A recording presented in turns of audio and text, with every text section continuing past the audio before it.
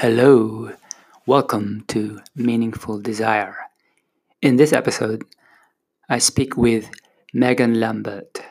She's a relationship coach based in Bali, Indonesia. And in this episode, we talk about the masculine and the feminine. We talk about exemplary feminine leadership in this corner of the world. We talk about why is there a need to teach women how to be in their feminine, and this somewhat controversial question on can women have it all or should they want to have it all. All right, enjoy. A few things that came up for me as you were saying that. One is this I've been looking at how Jacinda Ardern, the Prime Minister of New Zealand, is handling the She's amazing. situation compared to our Prime Minister in Australia, which is very masculine, Scott from marketing. But anyway, like with Jacinda, I just saw this amazing time where she did a Facebook Live answering questions of her people. And she just did it on her phone I think she was almost in her pajamas after putting her child to bed. And it's like, this is like the feminine running things really well. Like she's running kind of really well from the outside. I'm not there in New Zealand, but from what I see, it seems to be going really well. And people seem to feel at ease that she's at the helm. That's one thing that came up for me. And another thing that came up for me was I was just listening to this video with Jordan Hall, one of the people I trust in these times. And he was talking about that this is the time of the feminine. And he mentioned, I haven't read it, so I want to read it now, the Steinbeck novel, Grapes of Wrath. Yeah, and he mentioned that in the beginning, like they were like trying to make things work in the planting in this Oklahoma, I think, in the Okies. And then the women were in the house minding the children. But then it was the women who made the call, it's time to move. And then the men just moved. So it's like, when we were learning, the feminine is the power, and the masculine is the execution, but it's the feminine that senses what's going on. Yeah. And it's beautiful in that novel that it's the feminine who made the call. All right, it's time for us to move. It's not working here. And maybe that's a good way to look at what's happening in the world. Maybe the feminist saying, okay, we've had, 50 years of this production oriented. It's time to move to a new one. Yeah, I love that analogy. That's, I think about that too. And ideally it's in unison, right? The feminine and masculine work together, just like in the novel. She was like, honey, I feel like it's time to move. Like I sense it's time to move. And he was like, all right, let's do it. Yeah. Right. And then he, I'm sure, helped everyone move, but it's not like we need all masculine or all feminine, but how do we right the imbalances? And start to listen to the softer, more sensitive sides of us.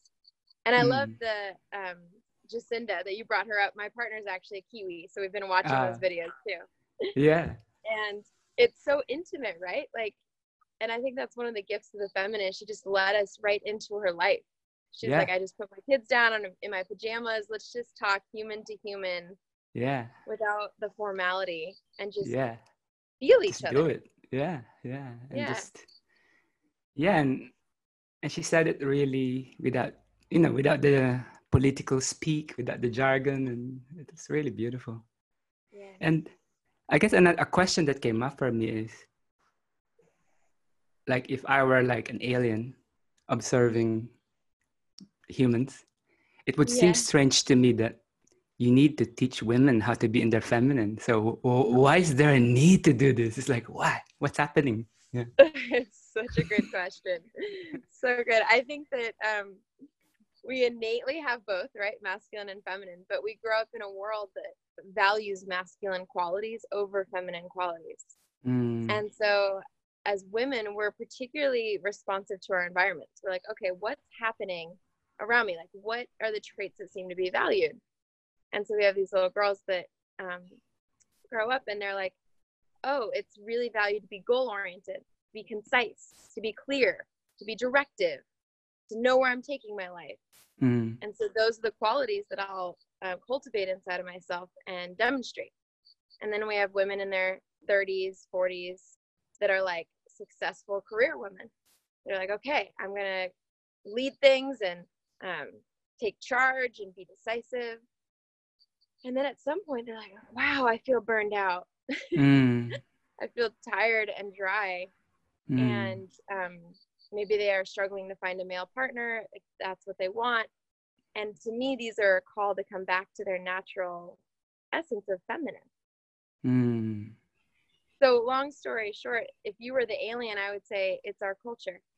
That the water that we're swimming in as fish is thinks that masculine qualities are more important than feminine qualities. And so we're like, okay, that's what we'll become. And that's why you see like women in power all wearing pantsuits and you know, boxy shoulders, and it's like we're trying to be men, and it's killing us. It's amazing. Yeah. I'm not going to go into women's health, but if you look up women's health statistics, it's insane. Like adrenal fatigue, to me, that's like you've been burning all your masculine energy and you're exhausted. Adrenal fatigue's up, breast cancers, all kinds of things like women's health that results from the imbalance inside of our own body. Yeah, this might be a touchy topic, but we'll go there. Why not? Being in the feminine, we're discussing. I love touchy topics. Yeah, and there's this,